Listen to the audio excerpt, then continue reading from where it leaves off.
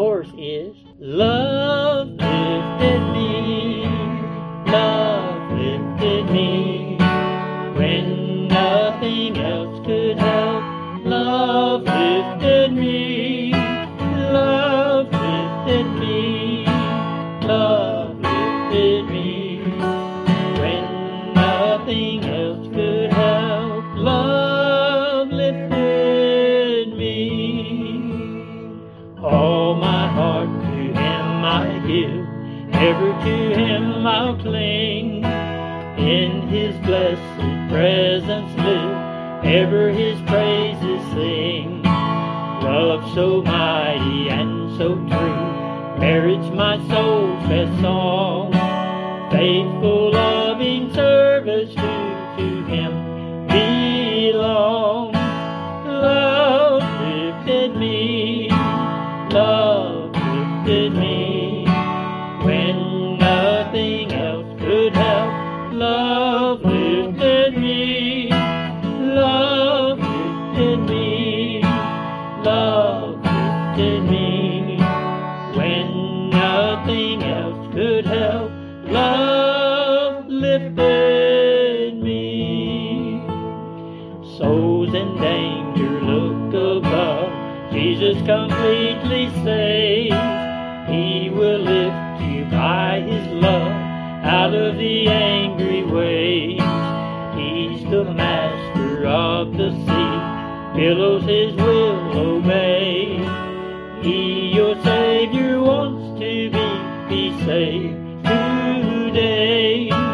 Love lifted me, love lifted me, when nothing else could help. Love lifted me, love lifted me, love lifted me, when nothing else could help. Love lifted me. Amen. So we are going to continue, sort of, where we've been studying. We started out with the condition that we're in, that most people don't realize, or if they realize it, don't believe that it applies to them, and that is the condition of our souls without Jesus Christ. So we've gone back to Genesis chapter 3. We've looked at the fall. We looked at what happened as a result of the fall, when Adam and Eve were driven from the garden. I don't know if we actually got that far or not, but we did talk about it. They were driven from the presence of God. That was an effect that passed down to their children, and to their children, and to their children, and to us. It's a separation from God caused by disobedience. They didn't fully trust and obey, did they? No, because the serpent was entered by God's enemy, Satan himself, who deceived Eve by saying, oh, did God really say that? Well, He just don't want you to have the kind of authority and power and knowledge that He has. So we looked at this some. We talked about how the serpent was most likely a very beautiful animal that did walk upright, and that possibly Eve's favorite. They cared for those animals. They loved those animals that God created for them and gave them authority over. But she trusted what this animal said to her. Now, we didn't go in detail on how did the animal talk and did they all talk. And well, we did point out that the donkey talked in the Old Testament. But we did point out that the serpent, the animal, the serpent, was given the ability to speak to Eve, to communicate to Eve. All right. We saw that Satan was punished because he did this thing. That's what God said to him. Because thou hast done this thing. We read in Luke chapter 10 where Jesus Christ himself declared, I beheld Satan as lightning fall from heaven. He fell because of what he did and his part in the fall of Adam and Eve. He deceived Eve. I don't believe that Adam was deceived. I believe that Adam loved the gift of the woman that God gave him more than he loved God, and wherever she was going, he was going. Genesis 3 and verse 14, God said, on thy belly shalt thou go.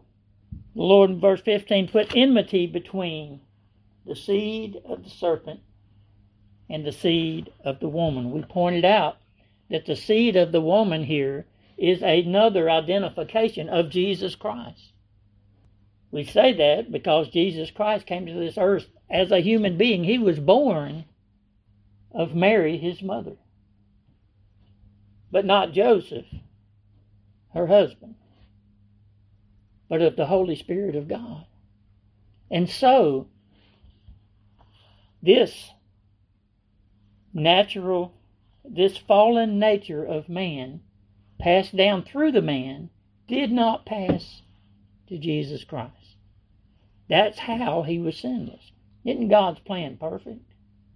It all works out in great detail, though we don't see it most of the time. Enmity between thy seed and her seed. We looked in Luke chapter 10, and we saw that we are given power over serpents and scorpions. We saw that the Lord had sent this big number of people out to witness of him, to tell of him. And as he gave them this mission, he gave them power over serpents and scorpions, over the enemy, those who were opposed to him and his gospel. Behold, I give unto you power. And we saw these serpents and scorpions as being the enemy, the devil, and all his emissaries. So, yes, the serpent was cursed to crawl the rest of its life and to dwell and eat the dust. God even said to him, all the days of your life, dust shalt thou eat. But Satan that indwelled that serpent also was cursed. Also, this applies to him. He is now stuck here on this earth. He can no longer enter into heaven. Jesus said, he saw him fall like lightning from heaven. The power of God and the sentence that he gives out over sin is powerful and it's quick. It's quick. We talked also about the dust. Where does Satan dwell on this earth?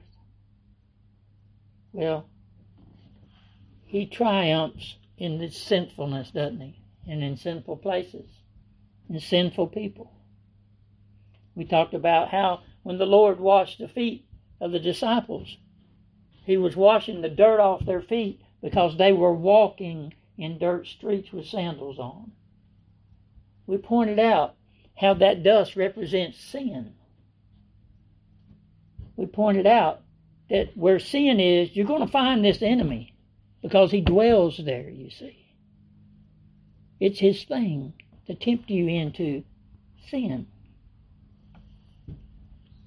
So we talked about the origin of the spiritual battle, and that's what we're talking about when we say that Satan is tempting us to sin the same way he tempted Eve to sin against God and to eat of the forbidden fruit.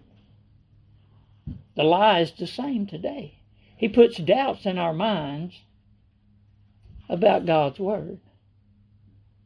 In our minds, he puts the thought, did God really say that? Well, surely he wasn't talking about me. Surely he didn't really mean that.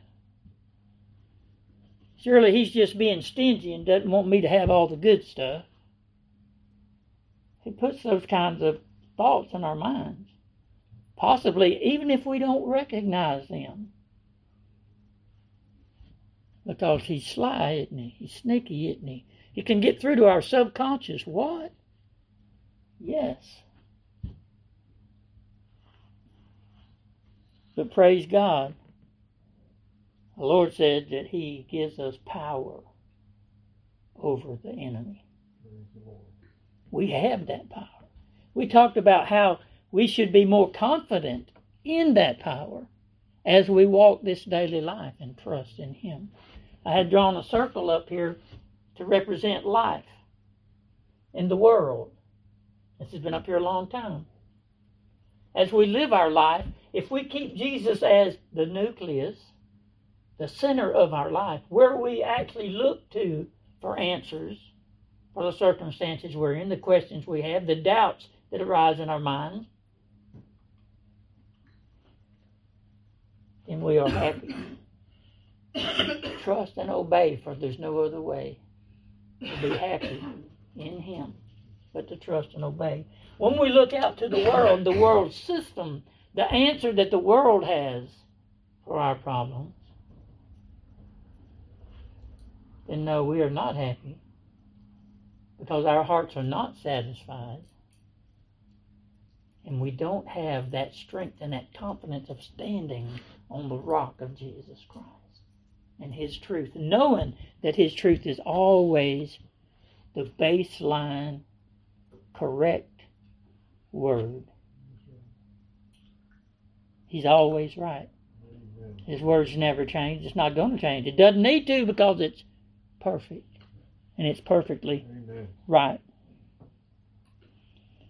1 John 1:9, we saw that he cleanses us from all righteousness. He cleans the dust off that we accumulate as we walk in this life as his. Luke 10 also tells us that nothing shall by any means hurt you. All right.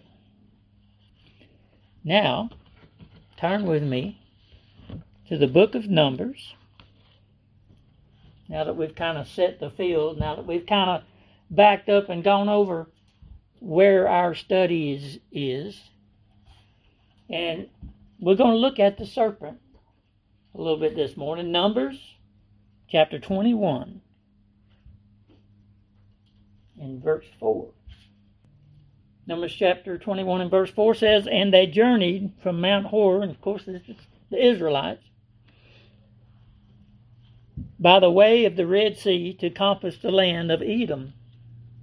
And the soul of the people was much discouraged because of the way.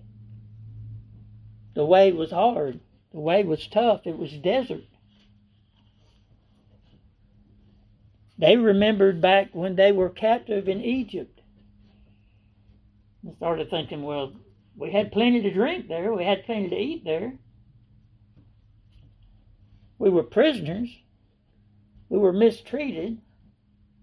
We were captives. So they started to murmur, and the people spake against God and against Moses, in verse 5. And they said, wherefore have ye brought us up out of Egypt to die in this wilderness? For there is no bread, neither is there any water, and our soul loatheth this light bread. They weren't satisfied with what God had provided for them. And the Lord was not happy with this declaration of theirs.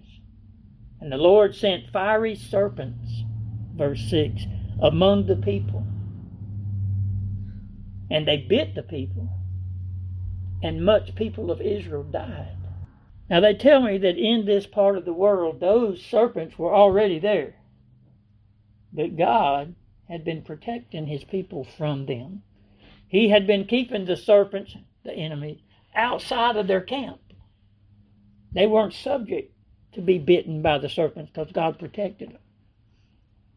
But then, as unappreciative as God's people are a lot of times, they turned their back on God They turned their minds away from God and turned their minds to physical things that they remembered having before they were saved, before they were brought out of the land of Egypt where they were prisoners.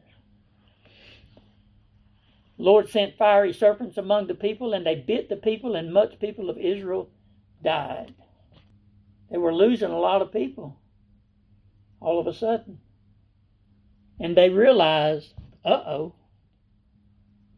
that's from God, because we turned our back on Him. And they repented. Praise God.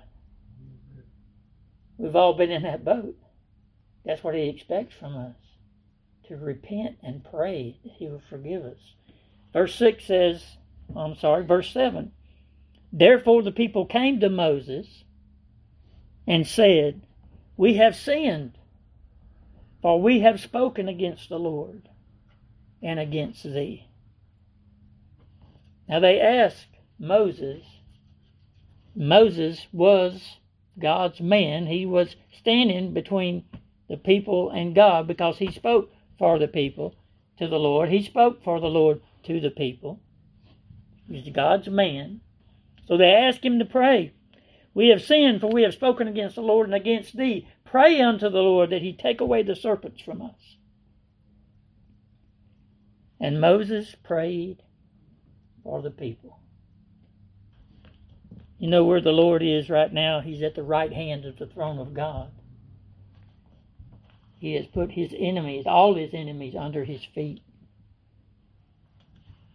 And being seated at the right hand of the throne of God, He's making intercession for you. Moses prayed for them. Jesus is praying for you. He is God's man who stands between God and mankind. He has paid the price. All right, let's continue. Moses prayed for the people. And the Lord said unto Moses, make thee a fiery serpent. Make yourself one. And it shall come to pass, make thee a fiery serpent, verse 8, and set it upon a pole. And it shall come to pass that every one that is bitten, when he looks upon it, shall live. Now this fiery serpent that Moses made, he made it out of brass. Not gold or silver, but brass. Brass is a shiny metal. He went exactly by God's instructions. Number one thing to do, whoever you are, to go by God's instructions.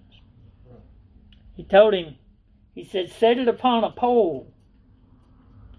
Set it up high where everybody can see it. Up on a pole where everybody can see it. And it shall come to pass that every one that is bitten, when he looketh upon it,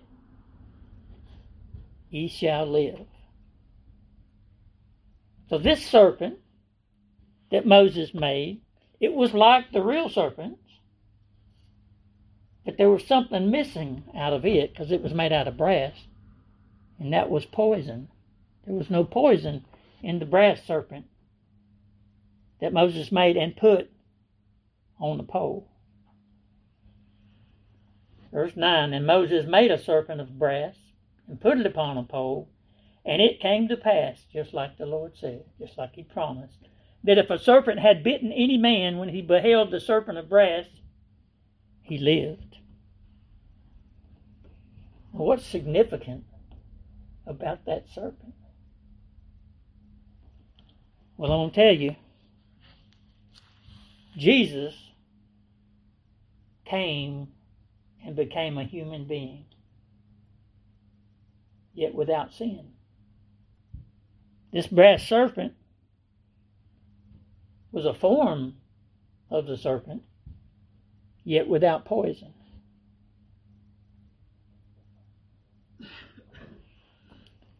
A man dying on a cross for another's sins was a very unlikely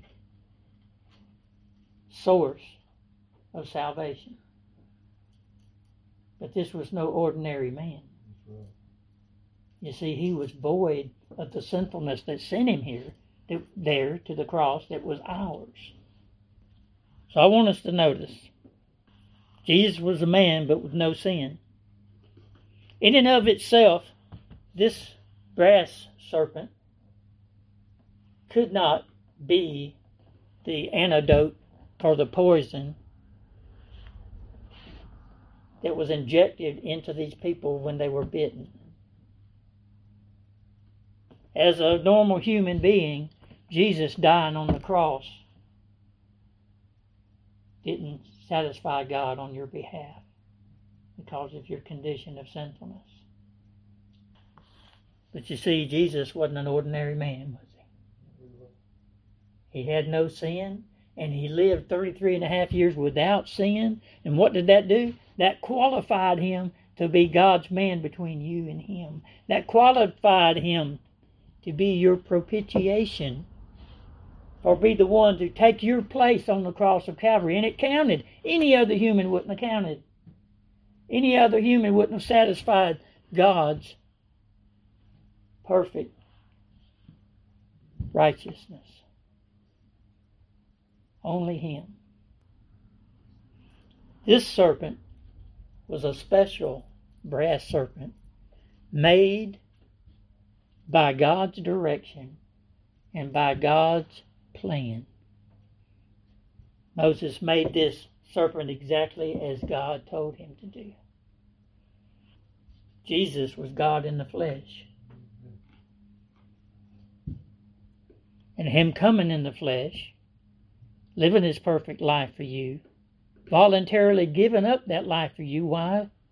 Because of the love he has for you, is God's perfect plan of salvation. They believed God. God said if you look at the serpent that's lifted up, then the poison won't kill you.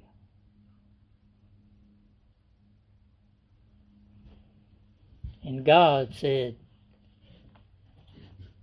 I must be lifted up. Jesus told his disciples, when you have lifted me up, then you will know. Then you will understand.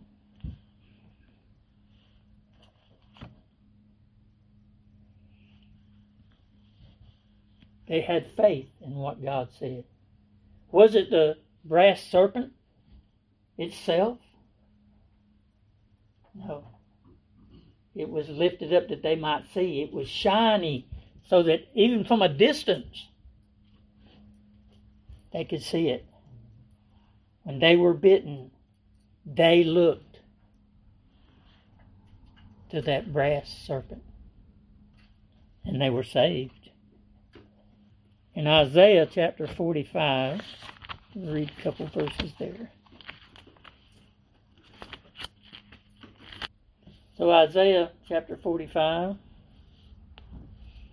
verse 22, Look unto me, and be ye saved, all the ends of the earth, for I am God, and there is none else. I have sworn by myself, the word is gone out of my mouth in righteousness, and shall not return, that unto me every knee shall bow, every tongue shall swear. Surely shall one say, In the Lord have I righteousness and strength. Even to him shall men come, and all that are incensed against him shall be ashamed. In the Lord shall all the seed of Israel be justified, and shall glory. Look unto me. Just like the Israelites that were bitten by the serpents, that had been affected by the enemy, so are we. Well, we are to lift Jesus Christ up and look to him, you see. Look to him. Look unto me, and be ye saved, all the ends of the earth. There were many serpents, not just one. But how many brass serpents were there? One.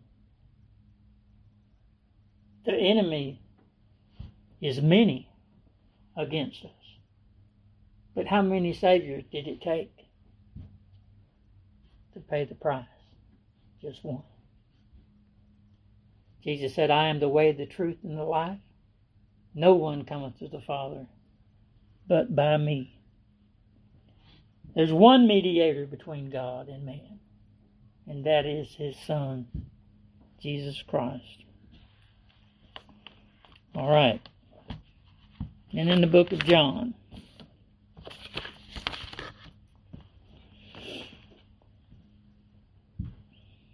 John chapter 8 and verse 28. John 8:28.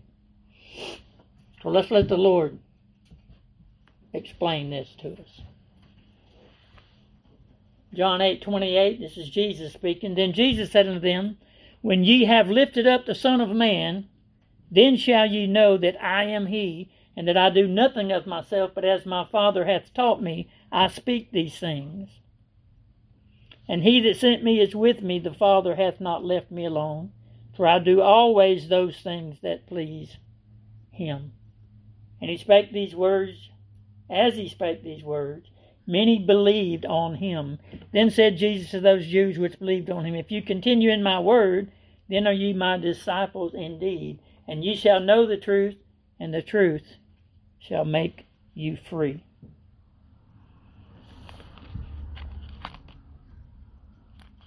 All right, now turn with me to John chapter 3.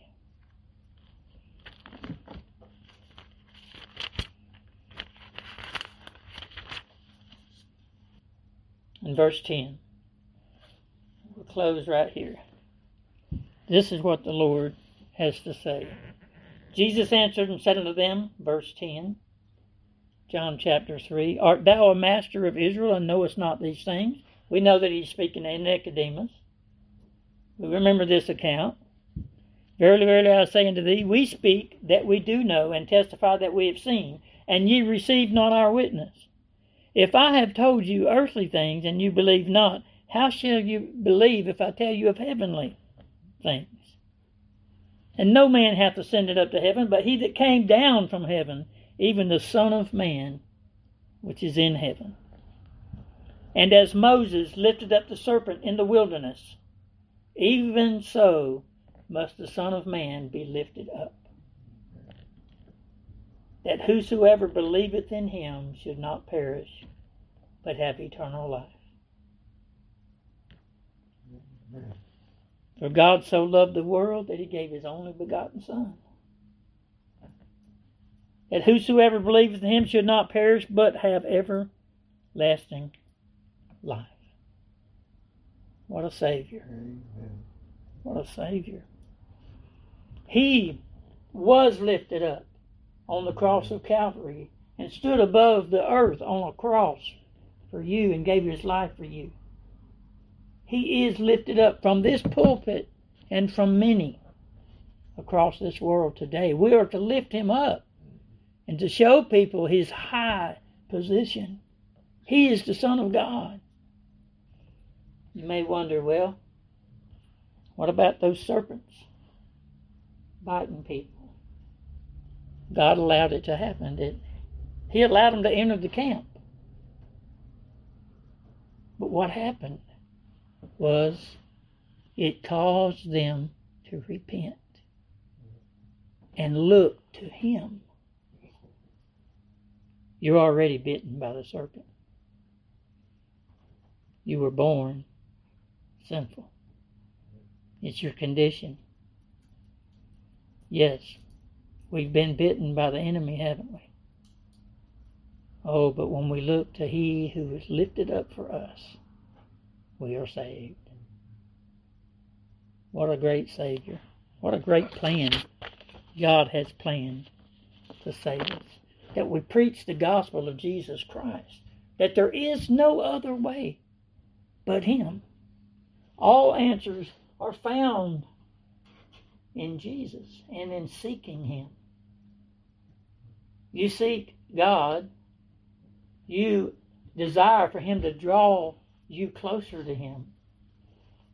Then seek Him. And you will see change in your life. And it will be for the better. Jesus Christ, the only way, the truth, and the life. Won't we look to Him? We are affected by the enemy. Oh, but there is salvation in Jesus Christ. What a Savior.